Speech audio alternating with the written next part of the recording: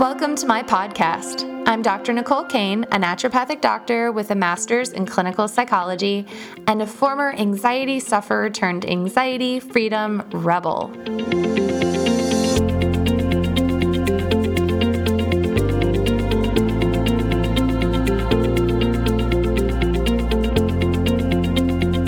Hi, everyone. If you're feeling overwhelmed, burned out, and if you're looking for a solution that helps you to heal in a way that is also energizing and confidence building, you're in the right place. This series is all about achieving optimal wellness by merging your self-fulfillment with your career. You know there's something more. You're curious, motivated, driven. You're seeking momentum in your personal life and in your career. Our last conversation, we talked about exploring the importance of being in integrity and authenticity with our minds, values, and community. I'm a metaphor person, so I thought of a metaphor for you for this. Just like a piano player, right, must possess the mental skill, the functional piano instrument, and the heart of the music in order to play a beautiful concerto.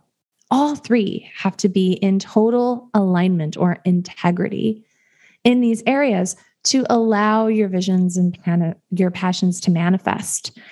And today we're going to continue exploring Ayurveda's tried and true solutions to help you achieve optimal wellness and fulfillment in your personal and professional life. Today, you are going to learn 4 key things. They are, number 1, what does balance mean according to Ayurveda? Number 2 is what is a dosha and how are each of the 3 doshas different? By the way, you're going to get a quiz on this, so stay tuned. You're going to have to figure out some characters and what their doshas are. It's really fun. Number 3 is how to assess your own dosha. And hint, by the way, we have a self-assessment quiz that is by far the best and most accurate one I've ever seen, especially as it pertains to career-oriented people. So take that. And the last thing you're going to learn is you're going to get a sneak peek into a few pro tips for balancing your doshas. But of course, we have so much of that in detail in the mini course, and the link for the mini course is in the bio. So welcome. I'm Dr. Nicole Kane. I'm the host of the Get Your Life Back podcast and drnicolekane.com. And my mission is to help you to demystify the messages from your mind and body so that you can learn to identify and implement solutions that catapult you into such a state that it obliges wonderment. And my particular passion is helping people around the world conquer anxiety. And I'm so lucky. Today, again, I am being joined by Hadley of Happy Healthy Hadley. And Hadley is a health and lifestyle coach. She helps people feel better in their bodies, have more energy, cultivate a better relationship with food, become less stressed and more joyful in their day-to-day lives. And she has an online program called Happy Healthy Habits, where she combines the concepts of behavioral science, habits for optimal health, and group dynamics to help you, her client, make lasting, influential changes in their lives. Oh, and by the way, if you didn't know, we actually created a mini course together, Hadley and I, which will help you to create clarity around what success is for you and how to achieve success with your doshas, your mind-body constitution. And that is called your Ayurvedic dosha, the key to your success, the key to your success. And if you haven't checked it out already, please do. And so, Hadley, I'm so glad that you're here. Thank you for being here. I've been looking forward to this conversation in particular. Oh my gosh, thank you so much for having me. I have been too. I've been secretly, this might be my favorite one. talking about all the doshas and getting into balance with them and also talking about them in a slightly different way. If you've ever heard of the doshas, heard about Ayurveda, you might have learned about them in a slightly different way than what we're going to talk about here. So get excited for that. And yeah, let's get started. I'm super pumped. So I was wondering if you could start us out. We talked in a previous conversation about what Ayurveda is, but in case this is the first episode someone's jumped in on, do you mind just refreshing our memories? Absolutely. So Ayurveda is an ancient Indian health science, essentially. And a lot of times people will describe it as the sister science to yoga. Essentially in Sanskrit, which is the language that ancient Ayurvedic practitioners used. It's been around for 5,000 years, actually over 5,000 years. That's when it was written down. It's been around for a very, very long time.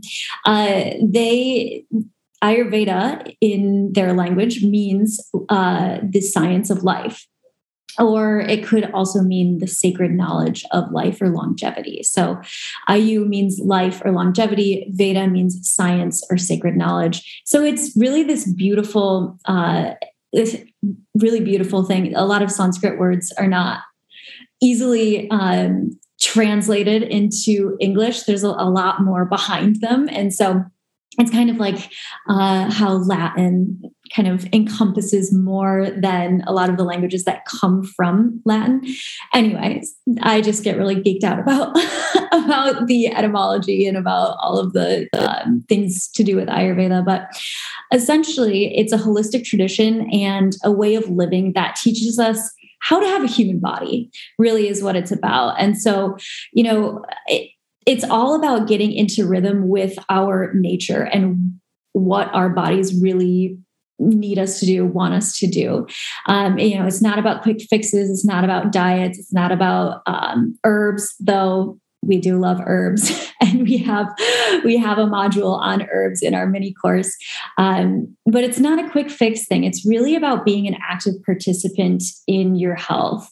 And, it's a huge system, but essentially the purpose of Ayurveda is to become healthy. And the definition of health, which we've talked about before, is the state of being in which body, mind, soul, and senses are in blissful equilibrium.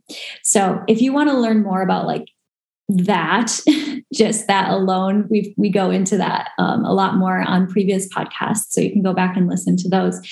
But we wanted to talk today about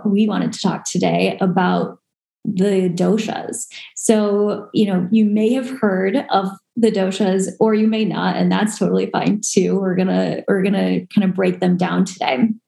So essentially, doshas are mind-body constitutions.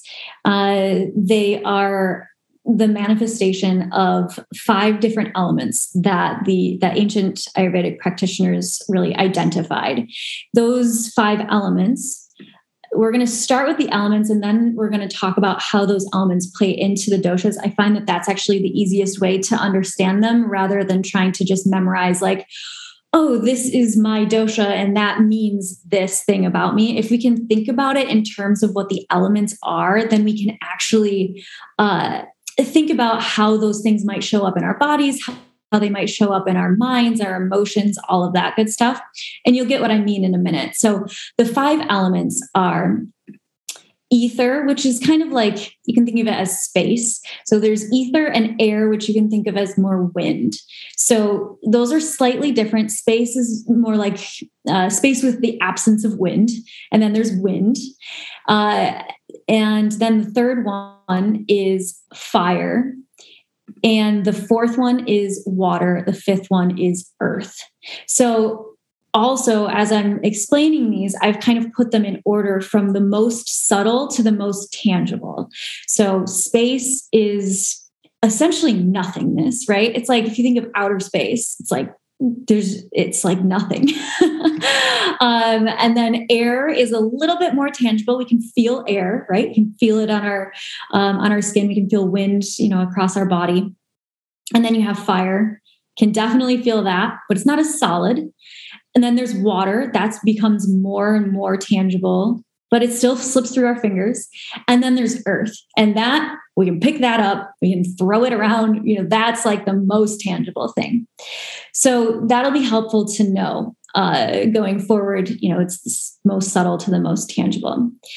So the manifestation of these 5 elements through our doshas kind of gives rise to our differences. And, different substances and different behaviors can include more and less of certain doshas. So we have doshas in our own constitutions, in our own bodies, in our own minds, but there are also, external things that hold these qualities as well. You don't need to know a ton about that, but just know that it's not like just a naming system. It's not just a like fun quiz. There's more to it than that. So we've got these 5 elements, and now we'll explain what the doshas are in terms of the elements. So we've got vata. Vata is ether, space, and air or wind. So we'll say space and wind. That's vata. You can think of it as, well, we'll go into the qualities of it. So just remember that vata is ether and air. Think of people with a lot of air and space in their constitution, in their bodies or in their minds, and we'll go into more of that.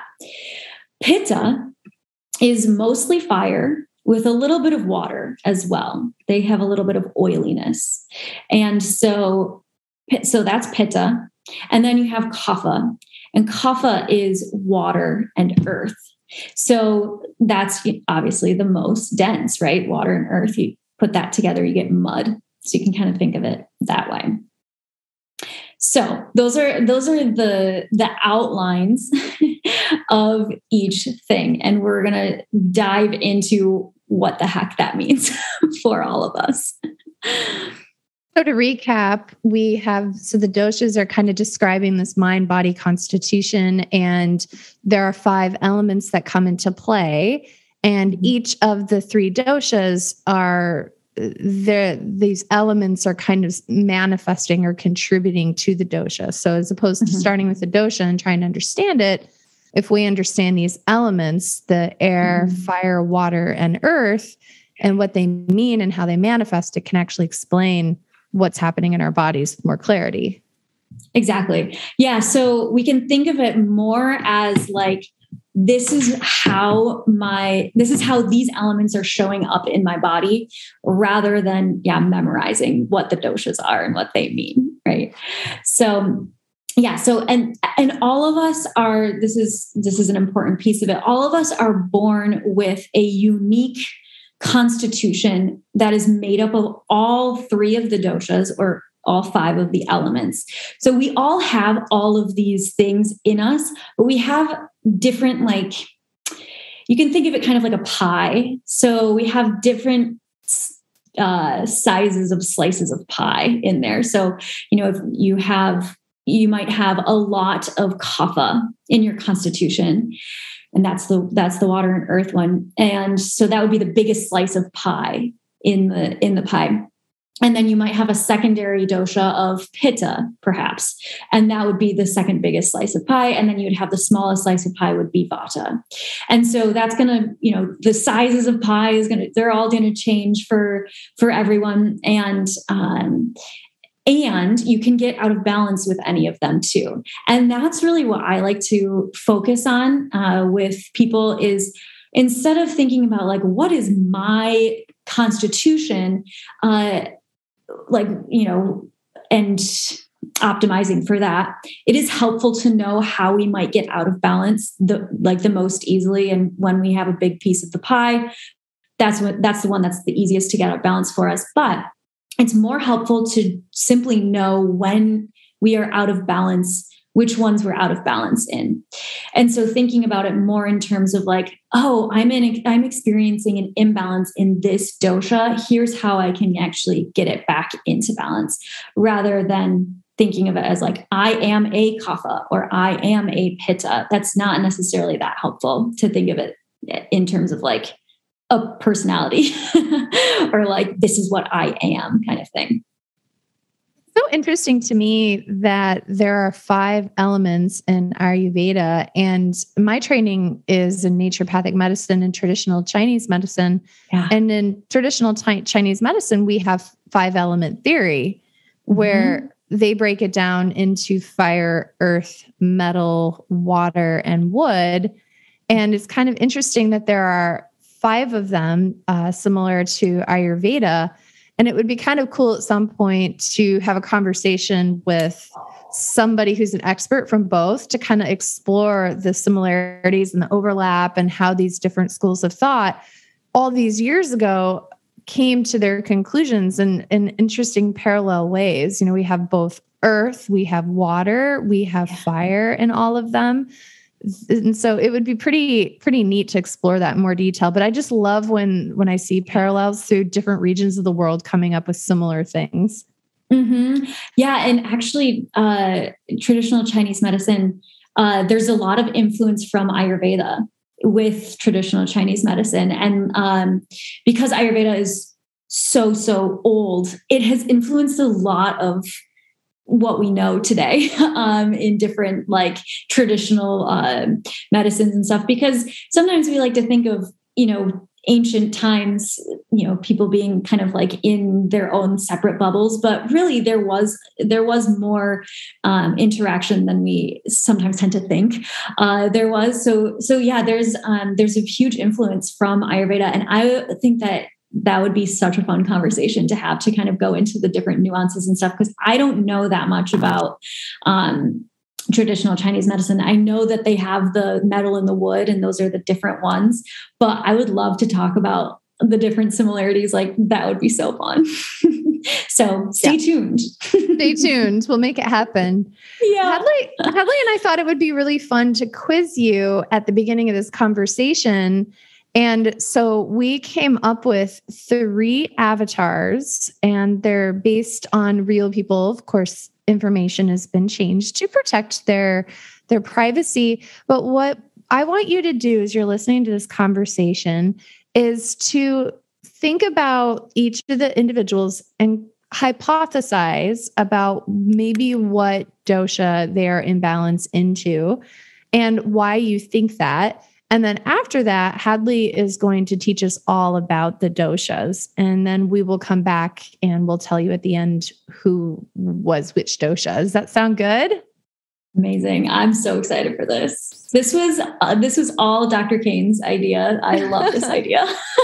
I love self-assessment. So yes. We're going to start with, we're going to call him Phil.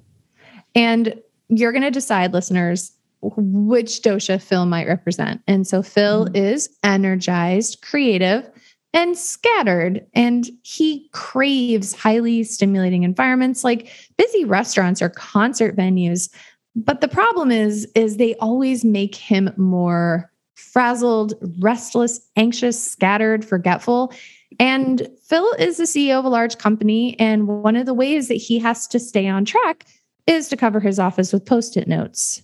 Physically, he complains of gas and bloating and dry skin. So make a mental note, write it down. What dosha imbalance do you think Phil aligns with? So that's the first one. And if you can't remember the actual dosha names, which elements do you think kind of relate to that? So again, the elements are space, wind, fire, water, earth. So think of that. Amazing.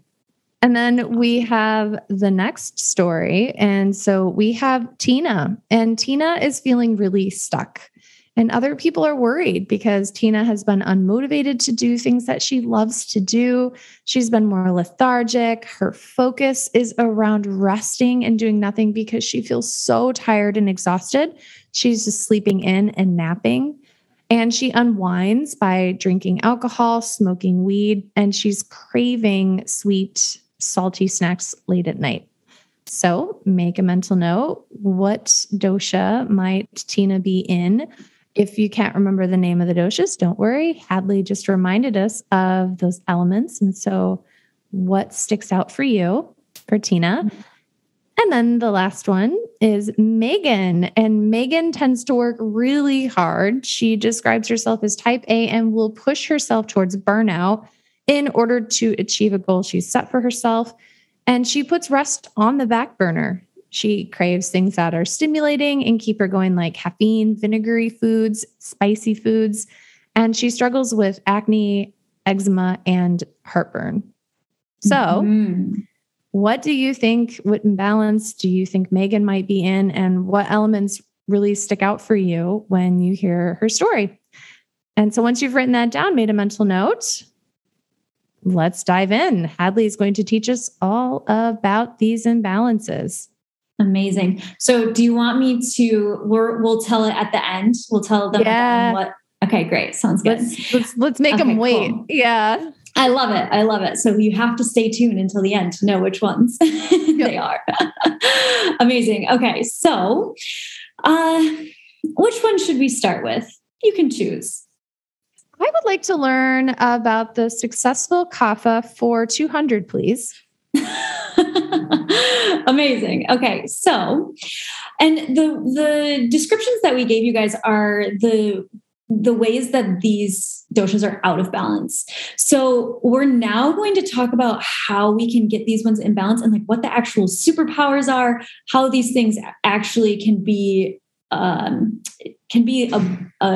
really great thing for us to have in our lives. And so let's talk a little bit about the superpowers of kapha first. Remember, kapha is water and earth. So again, when you put those two things together, you get mud. Yes. So this can be imbalancing. Absolutely. We can feel stuck in the mud, right? But we can also feel really great. Have you ever had a mud mask? Like, that's awesome, right? It's so nourishing and feels so good.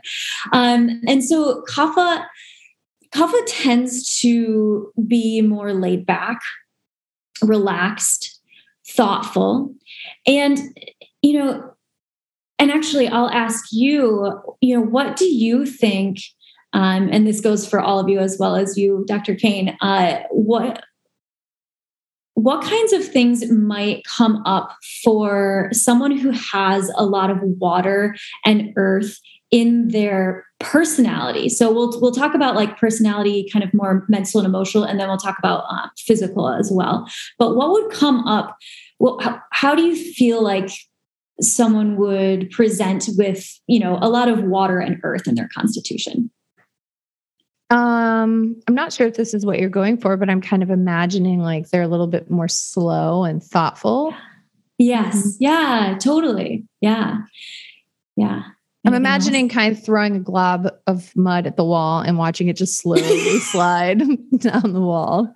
I love that. Yeah. So they're really, really thoughtful, and they tend to be like kind of like the tortoise and the hare, the tortoise, where it's a slower pace, but they have a lot of follow through. So I like to think of it as endurance. If you think about like long distance swimmers, those are kapha, like they have a lot of kapha in their constitution, or really any long distance athlete tends to have more kapha in their constitution because they have that endurance piece.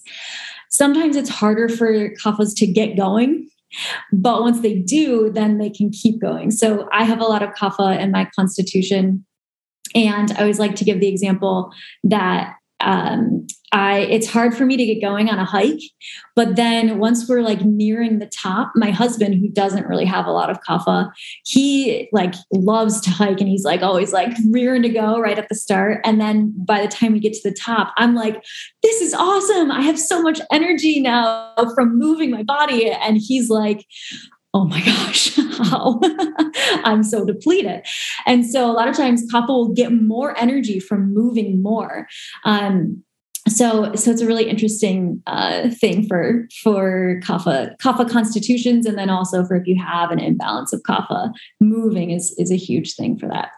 So I was thinking about creating your dream team is you want to have a kapha on your dream team because they're going to help you carry a project through to the end. Exactly. Yes. Yeah. So like if you have someone who tends to be like the idea person, they tend to be more vata, and we'll talk about that later, but they don't have as much of the follow through. Right. And that's overgeneralizing. Sometimes people have the ideas and the follow through, but the kapha piece of it is the follow through piece. And so that's a really great quality of kapha. And so then I want to ask you what you think might show up physically for kapha. So when you think about the water and earth piece, what would a kapha who's in balance, so not thinking about like an imbalance quite yet, but someone who has a lot of kapha in their constitution, we'll think about that first. I'm thinking of solid, steady, that like their body constitution, their body frame, is they probably tend to be like a more solid build. Yes, totally. Yeah. Yeah. They basically, kaphas are like the cuddly, soft, they have a bigger frame, like their bone structure tends to be bigger. And, when they're in balance, they tend to have more mass, right, than the other constitutions.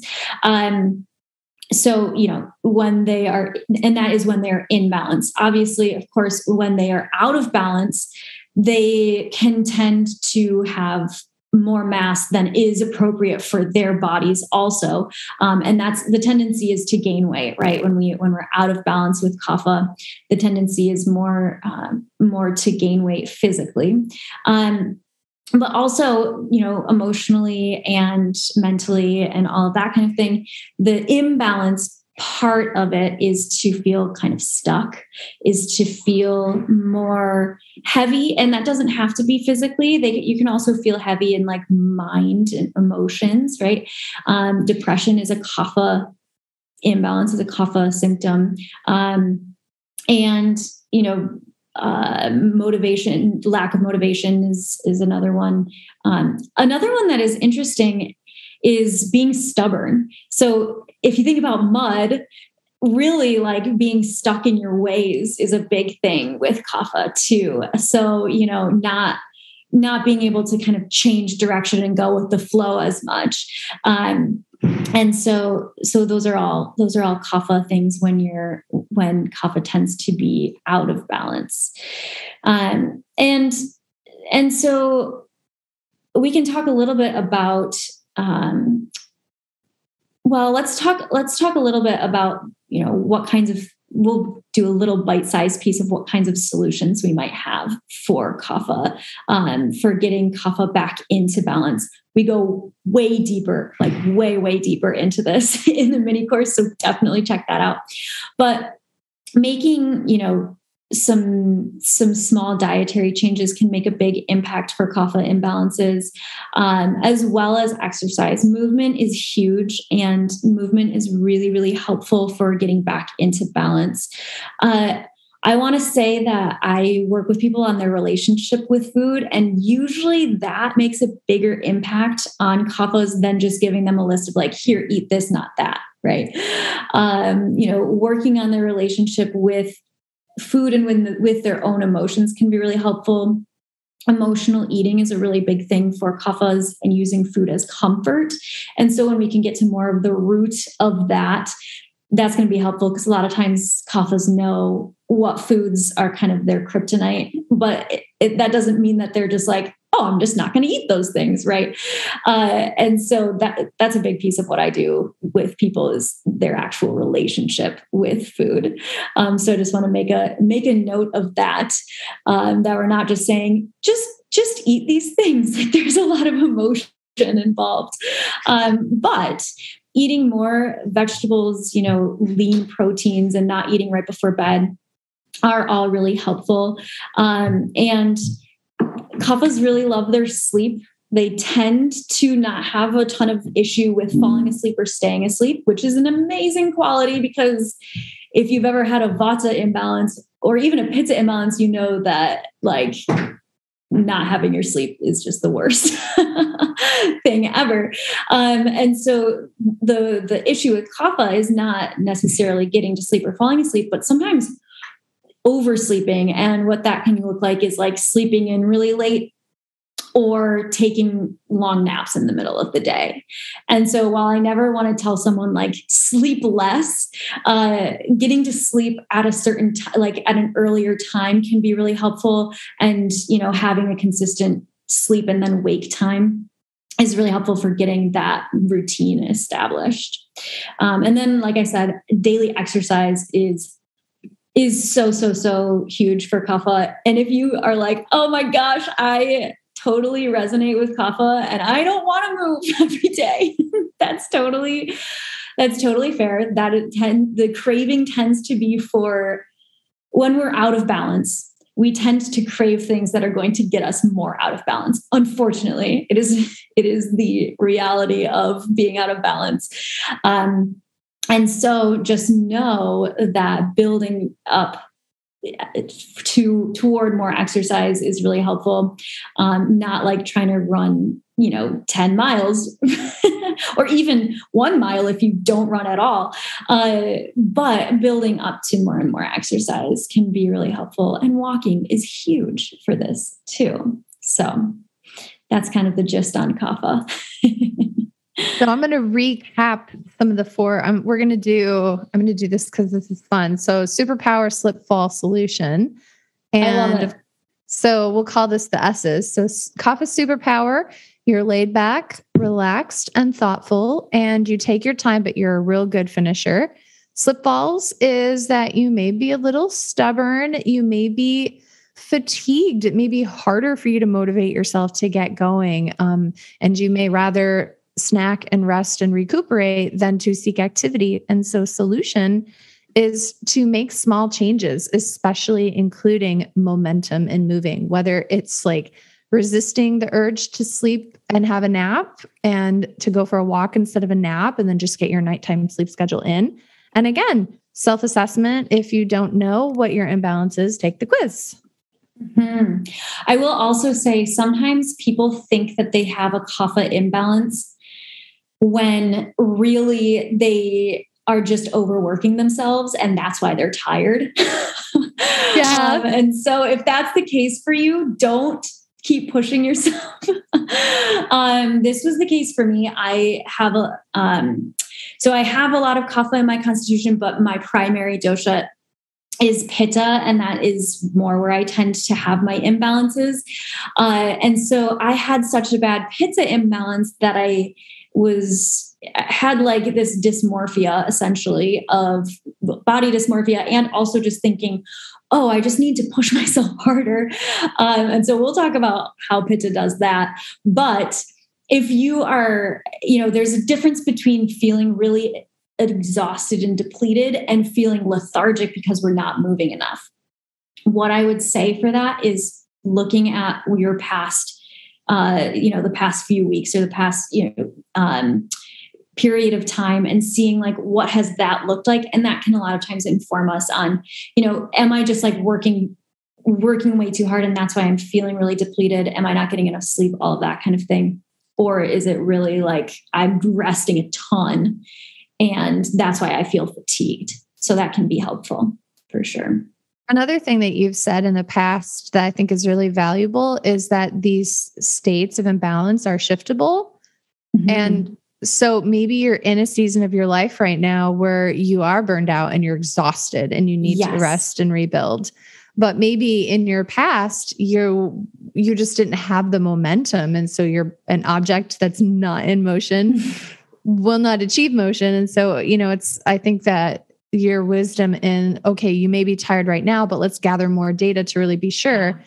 That's one of the things that I love the most about the work that you do is that you're very holistic in your approach. Instead of just saying, looks like a nail, so I'm going to whack it with a hammer, is like, well, let's get the whole picture. And actually all y'all, we've been talking about this quiz, and Hadley actually made the quiz. She has many years of experience. And when she and I were talking about this, I asked her, she had a self-assessment quiz that she recommended. And she's like, I can do better. And she made one. And so just to brag on you just a little bit, it's absolutely incredible. And I think that quiz, working with someone one-on-one like you is the best, but that quiz I think is also a great starting point to look just beyond the fatigue of kapha to see, like, do you have any of those other symptoms that might lean towards kapha, or actually, nah, babe, it looks like you're in a total pitta vata burnout.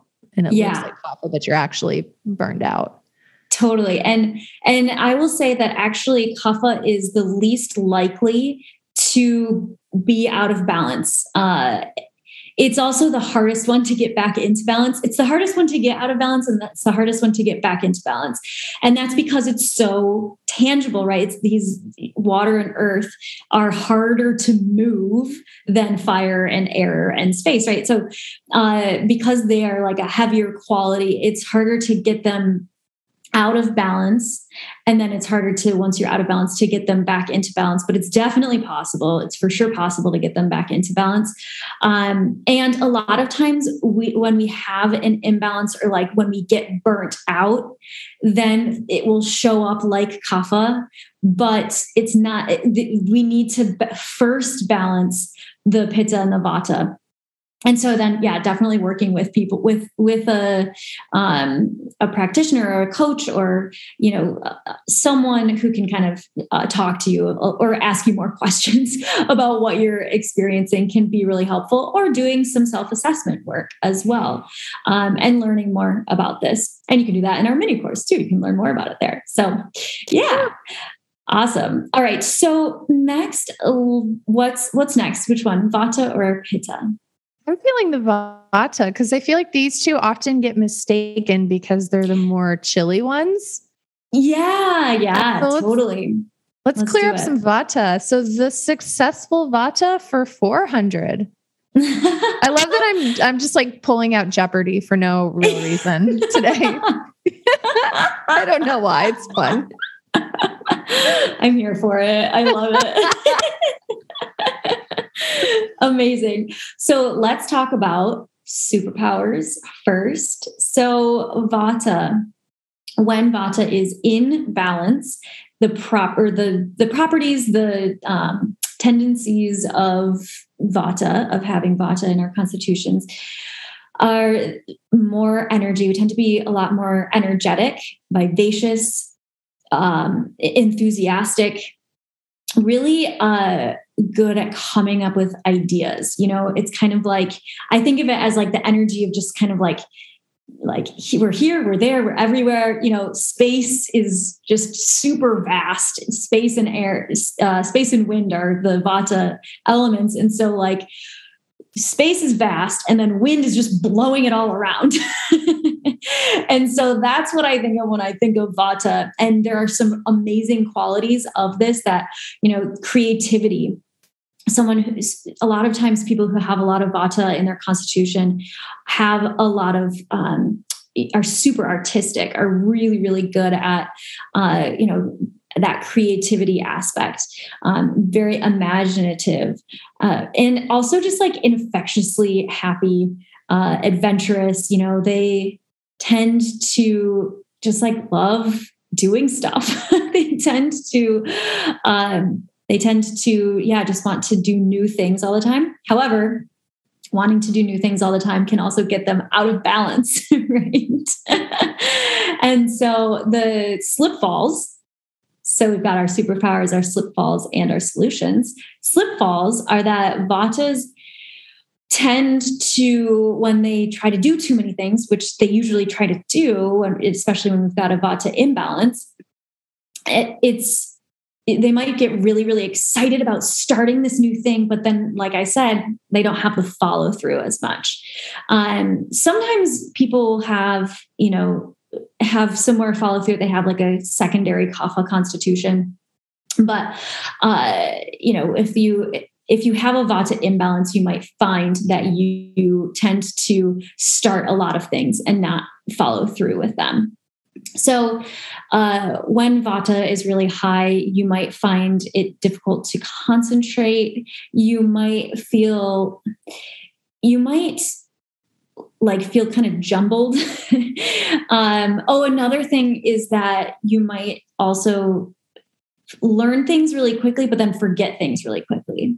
Whereas like Kapha, it takes a little longer for Kapha to learn things, but then they're, you know, how like an elephant never forgets. It's kind of like that. It's like they've got that wherewithal that they're gonna remember for a long time. And Vatas might forget things if they have that tendency. So they might space. Yeah, exactly. It's like, oh, that just like gone out of the mind. So things might feel really scattered. You might be in a nervous system, a sympathetic nervous system response most of the time. You might be easily distracted. You might struggle to stay on task. You might, ADD, ADHD are Vata imbalances, as well as anxiety. So those are huge. For anxiety is kind of the hallmark of Vata in the mind. And then in the body, how do you feel like that might show up in the body? So we were talking about the elements for Vata are especially air and space. Yes. And so I imagine that if I pump myself full of air, that I would be I would be gassy and bloated and burpy. And I also imagine that things would come into my mind and then I would just lose them and they would float away. So maybe feeling like physically, like I can't grab, I guess maybe this is psychologically, but the brain, I struggle with controlling my brain and making it focus. Totally. Yeah. And so like physically we've got the gas, the bloating, constipation also. So Vata, there's a lot of things going on in our digestion. And so if you have a lot of those things, gas, bloating, constipation, then that's likely a Vata imbalance. The other thing about Vata is that this is the easiest one to go out of balance. So you might not have a lot of Vata in your constitution, but you might it's likely actually that you have a Vata imbalance. And that is just because the nature of the world that we're living in, and like the internet is a Vata thing. It's like, we're talking, but we're thousands of miles away right now. And so we're talking through space, through the ethers, right? And everything moves really fast on the internet and, even on our phones or social media, in movies, like things are moving faster and faster in movies and in TV shows than they ever have before, because we have less and less of an attention span because we have more and more of a Vata imbalance, right? So, and that's okay. Vata is the easiest one to get out of balance, and it's also the easiest one to get back into balance. So that's the good news. However, a lot of times we have to keep getting it back into balance because it tends to get out of balance so easily. So doing things for grounding is really the biggest thing for Vata. So that's physically doing things that are going to be more, eating foods that are going to be more grounding, having more like oily foods. Oh, this is another thing that we didn't really talk about, is the dryness of Vata. So when you think of air, and especially wind, when there's a lot of wind, that dries things out, right? And so our skin can get really dry if you tend to have like really, really dry skin. Also cold, like you can tend to be really cold. And so that's where the confusion with Vata and Kapha can come in. Kapha tends to be really cold, but more cold and wet, whereas Vata tends to be cold, but cold and dry. So, and then Pitta we'll talk about in a second. That's the one that has the fire in the constitution. So that's warm. But the other two, these two are cold. So with kapha, you might have like cold and clammy hands. Whereas like vata, you might have cold and like really dry hands. And that's, just an indication of the imbalance. The other thing with kapha is you might have a lot of mucus in your body, in your physiology. You might have, be blowing your nose all the time, or you might get bronchitis a lot. I used to get bronchitis like all the time.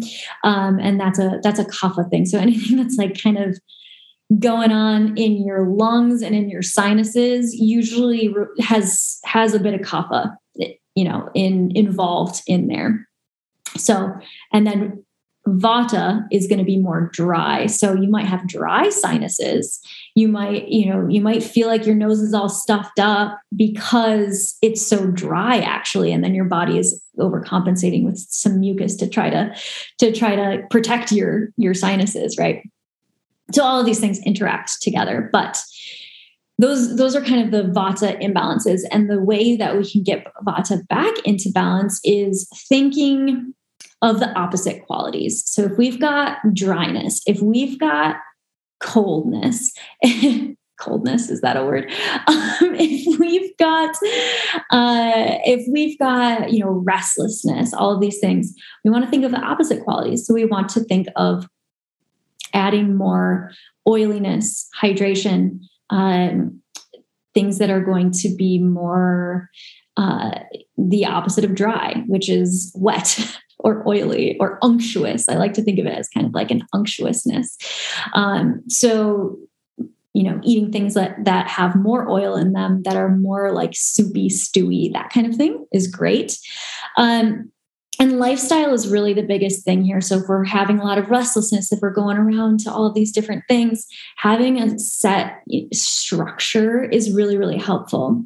And a lot of times vatas will be very, very resistant to wanting to put in structure because they're like, but I love doing all of the things. And that's what they crave.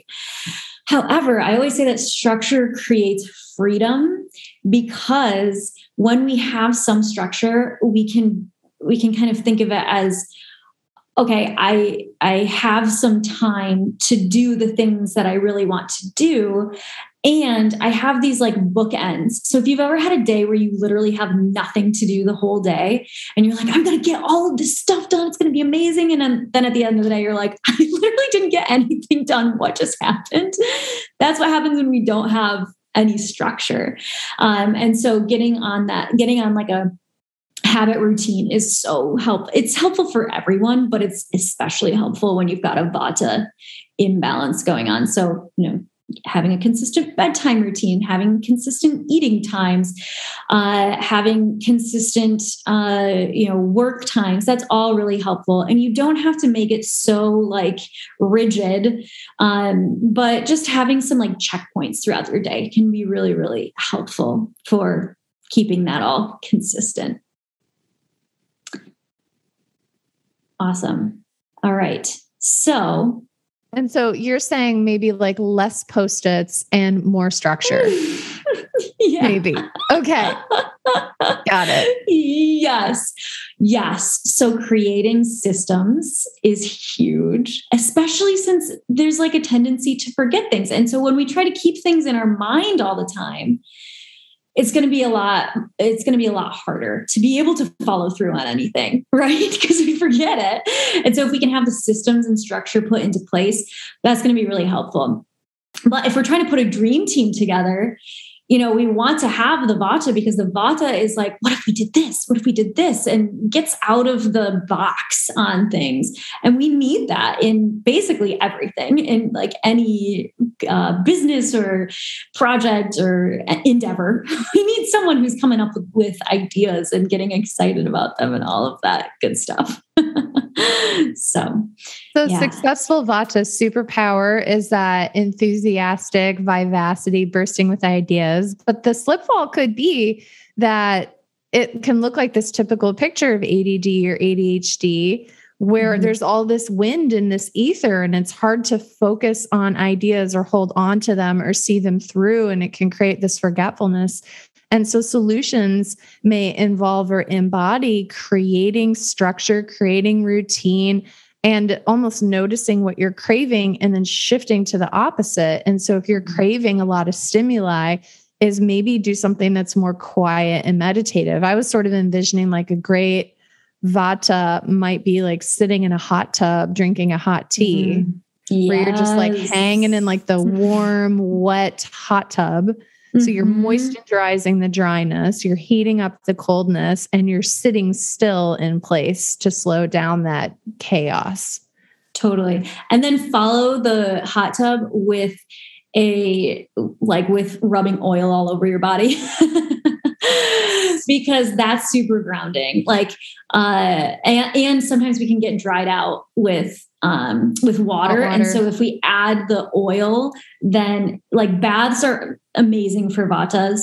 And then when we can add the oil on top of that, then you're really set to go. That sounds amazing. Yes. Whereas I actually don't like baths that much because I have a lot of pitta and I don't like being in a hot, submerged in hot water for very long. So yeah. I always think it'll be so nice. It'll be such a lovely experience. And then I'm so high. I need to get out of here. And I love it while I'm in the water, but the minute I have to get out and I get cool, then I'm nope. So it's not even worth getting wet for me, but that's, something you got to work on is transitioning from warm, toasty bathtub to warm, toasty blanket. Yes. Yes. And if you do the oil after the bath, it kind of traps the heat in. So that's really nice. Yeah. And in the mini course, Hadley actually teaches us which oil will work best. And so go check it out because there are different kinds of oils. And so she gives us a hack on which oil works best. So yes. The last dosha is Pitta. Tell us all about Pitta. All right. So Pitta, the superpowers of Pitta is, someone who has a lot of Pitta in their constitution, who is in balance, not imbalanced, but is in balance, tends to be super, super passionate, ambitious, driven, very sharp, intellectually. Sharpness kind of comes forth in other areas that tend to not be the superpower. But, when a Pitta is in balance, they have, they've achieved this level of success, and it can look different for everyone. Obviously, we're talking about how success can show up differently for all of us, but Pitta personalities really thrive with a lot of organization, routine. They set up systems a lot of the times. And so you can kind of think of the classic type A personality. And we've got some amazing qualities about the type A personality, and we've got some qualities that aren't as helpful for us, right? It's not that they are, necessarily bad or wrong. And we don't feel as good when we're doing it, right? And so a lot of times, actually, I'll ask you, what do you feel like a person who is in balance with Pitta, what might they have in their physical body? What might they appear like? What's going on for them if they've got fire? I'm thinking of someone who seems really athletic and strong in a positive way. Somebody who is I go to Orange Theory and I do HIIT training. And so I'm thinking of I call them all beast mode, all these humans that are super strong. They're able to do the power days. So there's endurance days. I'm thinking of Kapha. And then there's these power days where they're just I've got this and I could lift the heavy weights. And maybe I'm thinking CrossFit, they got the endurance to do something powerful. Totally. Medium builds, they have that kind of an energy. They don't have the endurance of Kapha, but they might have more endurance than if they weren't in a Pitta. Totally. Yeah. And so when Pitta is in balance, they tend to have more muscle than the other constitutions. Whereas if we think of the muscle to fat to bone ratio, and no judgment on any of them, we're breaking out of that paradigm. Pitta just tends to have more muscle in that ratio. Vata tends to have less muscle and less fat, more bone, right? Just a smaller ratio of the fat and muscle. And so if you think of air and ether, right, it's the most subtle, it's the least heavy. And then Kapha tends to have the most fat ratio, right? So fat to muscle and bone ratio. And that's when they're in balance. Like that's just how they are. And so Pitta tends to, have that muscular medium build. It tends to like the stereotype of a Pitta would be like, like you said, like a classic, like super muscular person in the gym, essentially. Whereas like Vata is going to be, they're either going to be like really tall and thin, kind of like and we've fetishized all of these bodies in different points in our history, right? But they tend to be the tall and thin, or they can also just be really, really, really tiny, like short and small as well. So either one is Vata. And then whereas Kapha again tends to have that more, the stronger or the more bone like density. So that's kind of how they appear physically. So when you think of Pitta, think about fire.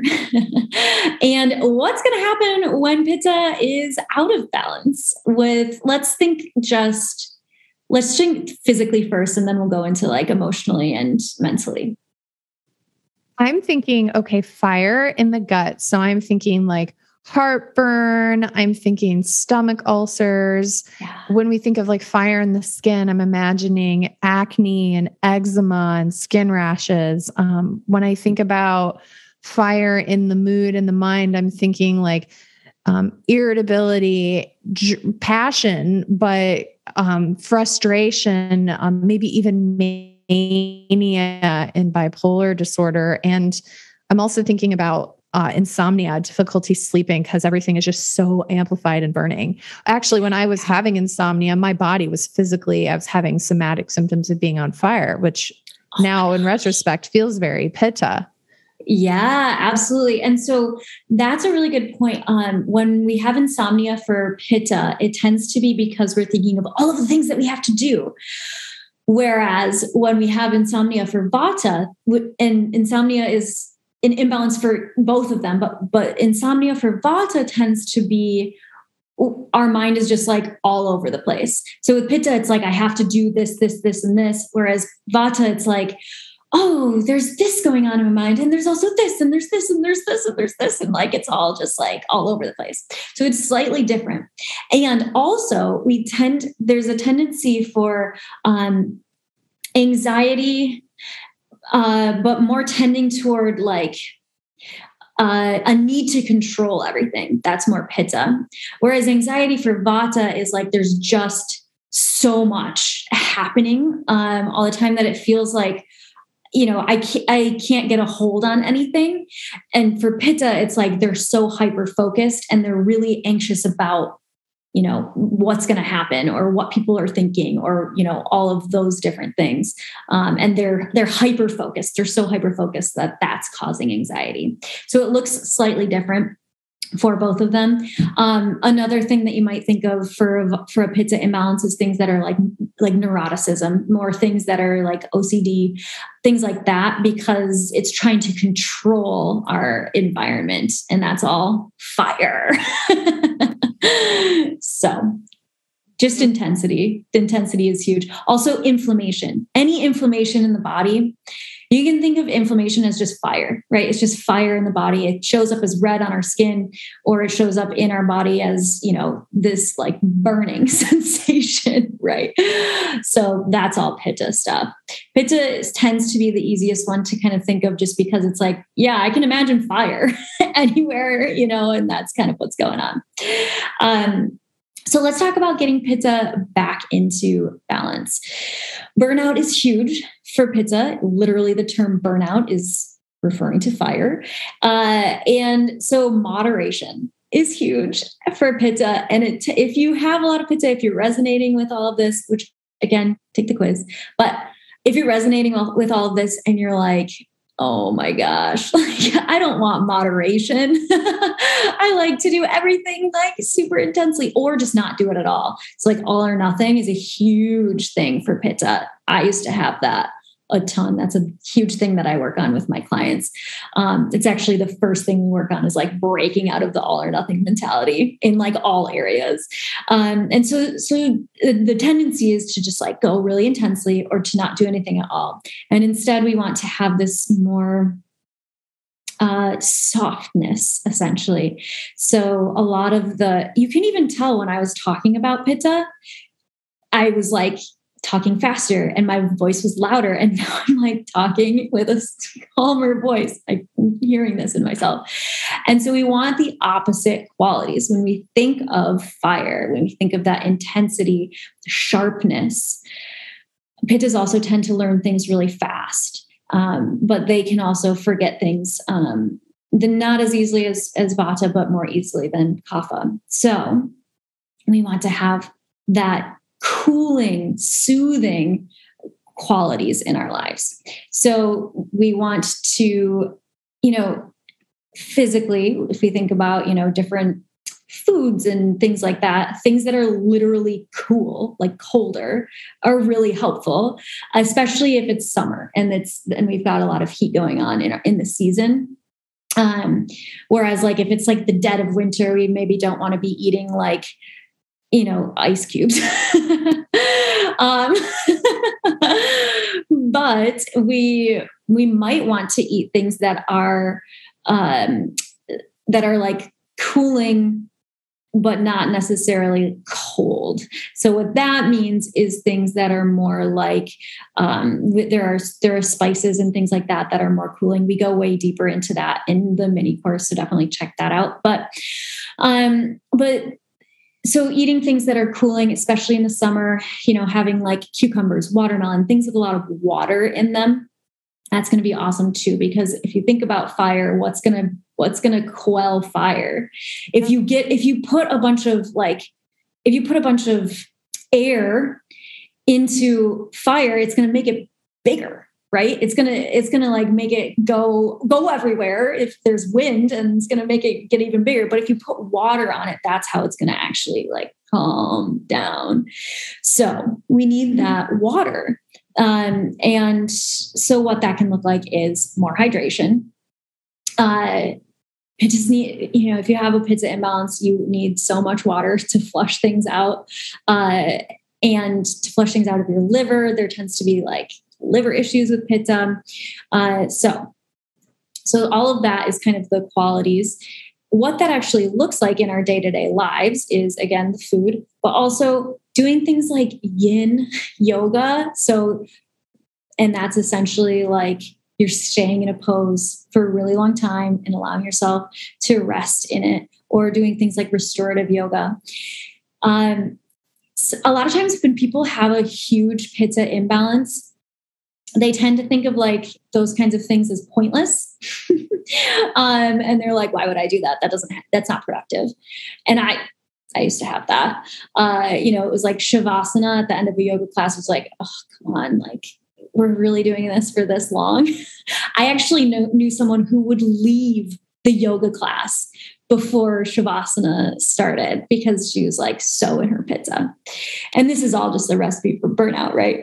And so doing things that are going to be more soothing, calming, all of that stuff is huge.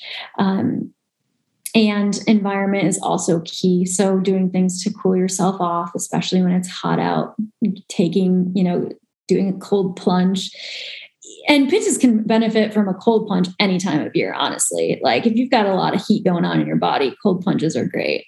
They're great for a lot of people, not just people with a lot of Pitta. But yeah, so really just calming the fire is what that looks like. So our Pitta just like quick, the 4 S's of successful Pitta. You have the superpowers of passion and drive and learning quickly and shifting easily and having that kind of strength. But this could be a recipe for burnout, easily stressed, impatient, aggravated, digestive symptoms, skin. We talked about that. And then leaning into the opposite as a solution. So if you're fiery, lean into water, literally taking a plunge. If you're really hot and burny, maybe some cooling foods, things that are less spicy, things that are less warming. And then, of course, the self-assessment is if you know what state of imbalance feels like for you, which one it is, it gives you tools right away to make changes that can work to help you be successful personally and professionally. Yes. And so we've talked about the 3 doshas, we've talked about the elements, and I was wondering if we could go back to our friends from the beginning of our conversation. Yes. And see what's going on with them. And so we started with Phil, right? So you guys remember Phil? Energized, scattered, frazzled, Post-it notes everywhere, gas, bloating, dry skin. So I'm hearing a lot of air, right? So the gas and the bloating. I'm hearing restless, scattered, forgetful. So I'm kind of seeing like a lot of space, ether, things are just like floating off. And so what do you guys think? Dun, dun, dun. It's Vata. Vata. So if you were thinking Vata, you were right. You were right. So Phil is in a state of Vata, and oftentimes busy CEOs can enter a state of Vata. And so Phil needs to take a course so that he knows what to do to get back on track, to be more healthy physically, emotionally, and to be more successful in his career. And so then we have the beautiful, brilliant Tina. Remember, Tina was stuck.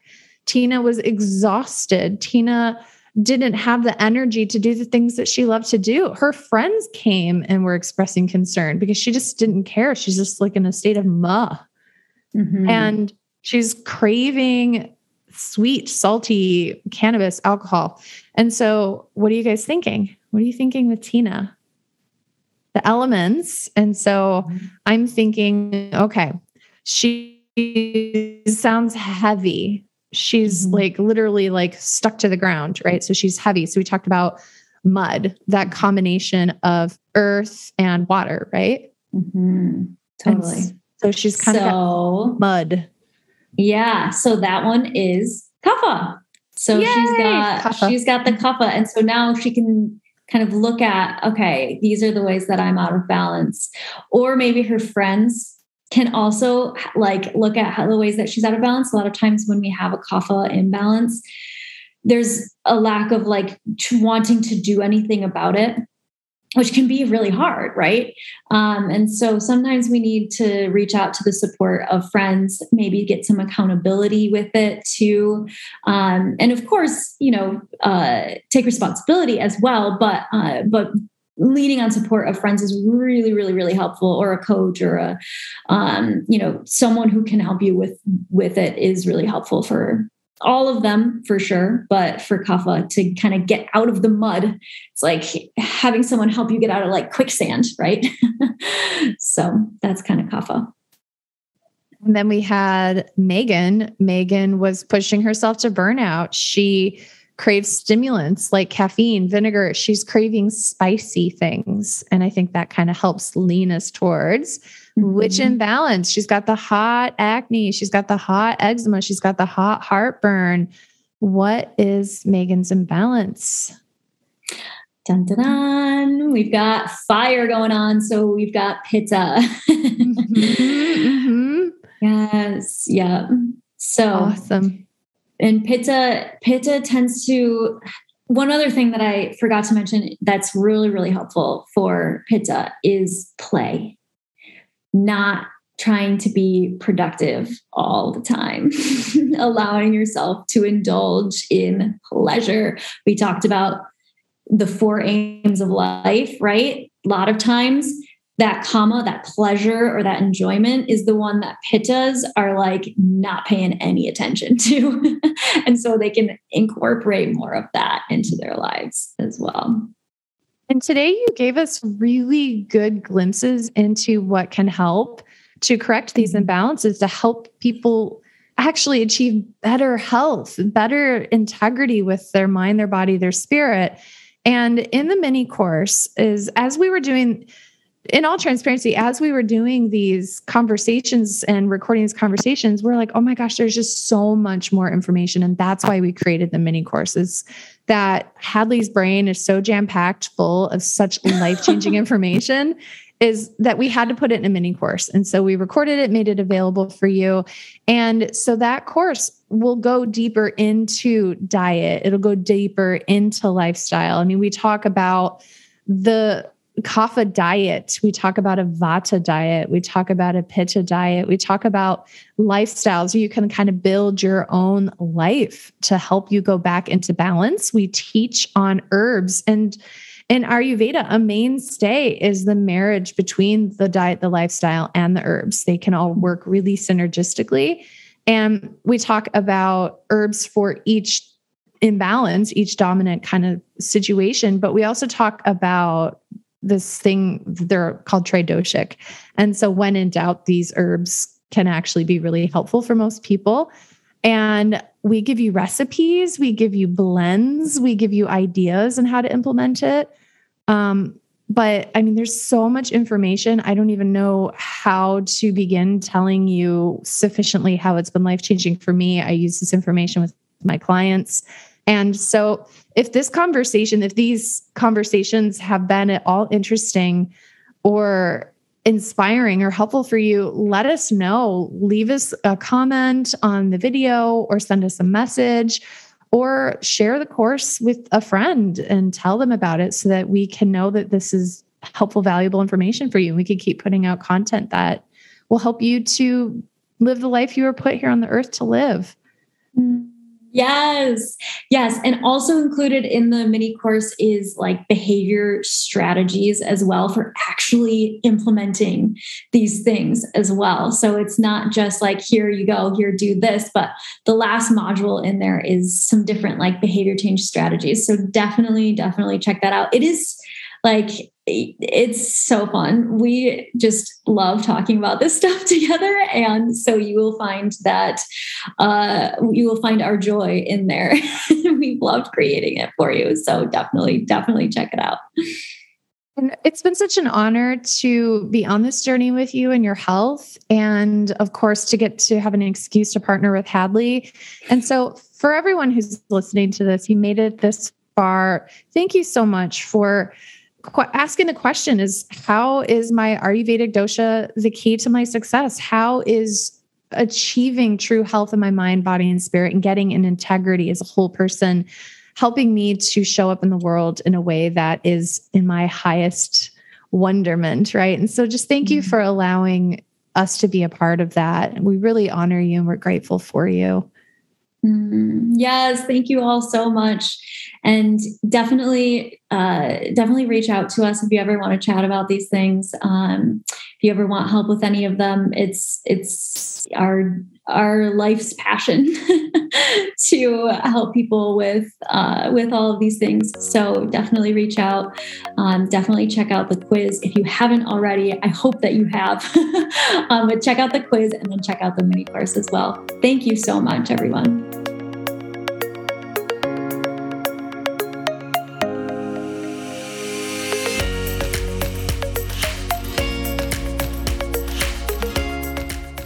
The recording you just listened to consists of the personal opinions of Dr. Nicole Kane, a naturopathic doctor with a master's in clinical psychology. While these opinions are based upon literature, her counseling education, medical training, and clinical experience, this content should not be viewed as the definitive opinion on these subjects. Listening to this podcast is not a substitute for any sort of medical, psychological, or other form of treatment. If you are in a crisis, please call 911 or call the National Suicide Prevention Line at 1-800-273-8255. If you're in need of counseling, don't hesitate to make an appointment with a counselor in your area. Dr. Nicole Kane is so passionate about people getting their life back. If this resonates with you and you think this podcast would help someone you love, please share it with them. Stay in the conversation with Dr. Nicole Kane about writing the next chapter of your life so that it plays out just the way you want it. Explore your options for working with her at www.drnicolekane.com. That's Dr. Dr. Nicole Nicole Kane CAIN.com. When you're there, be sure to take advantage of the free Anxiety Freedom 1-week challenge. We look forward to seeing you on the next episode of the Get Your Life Back podcast. Here's to your next chapter.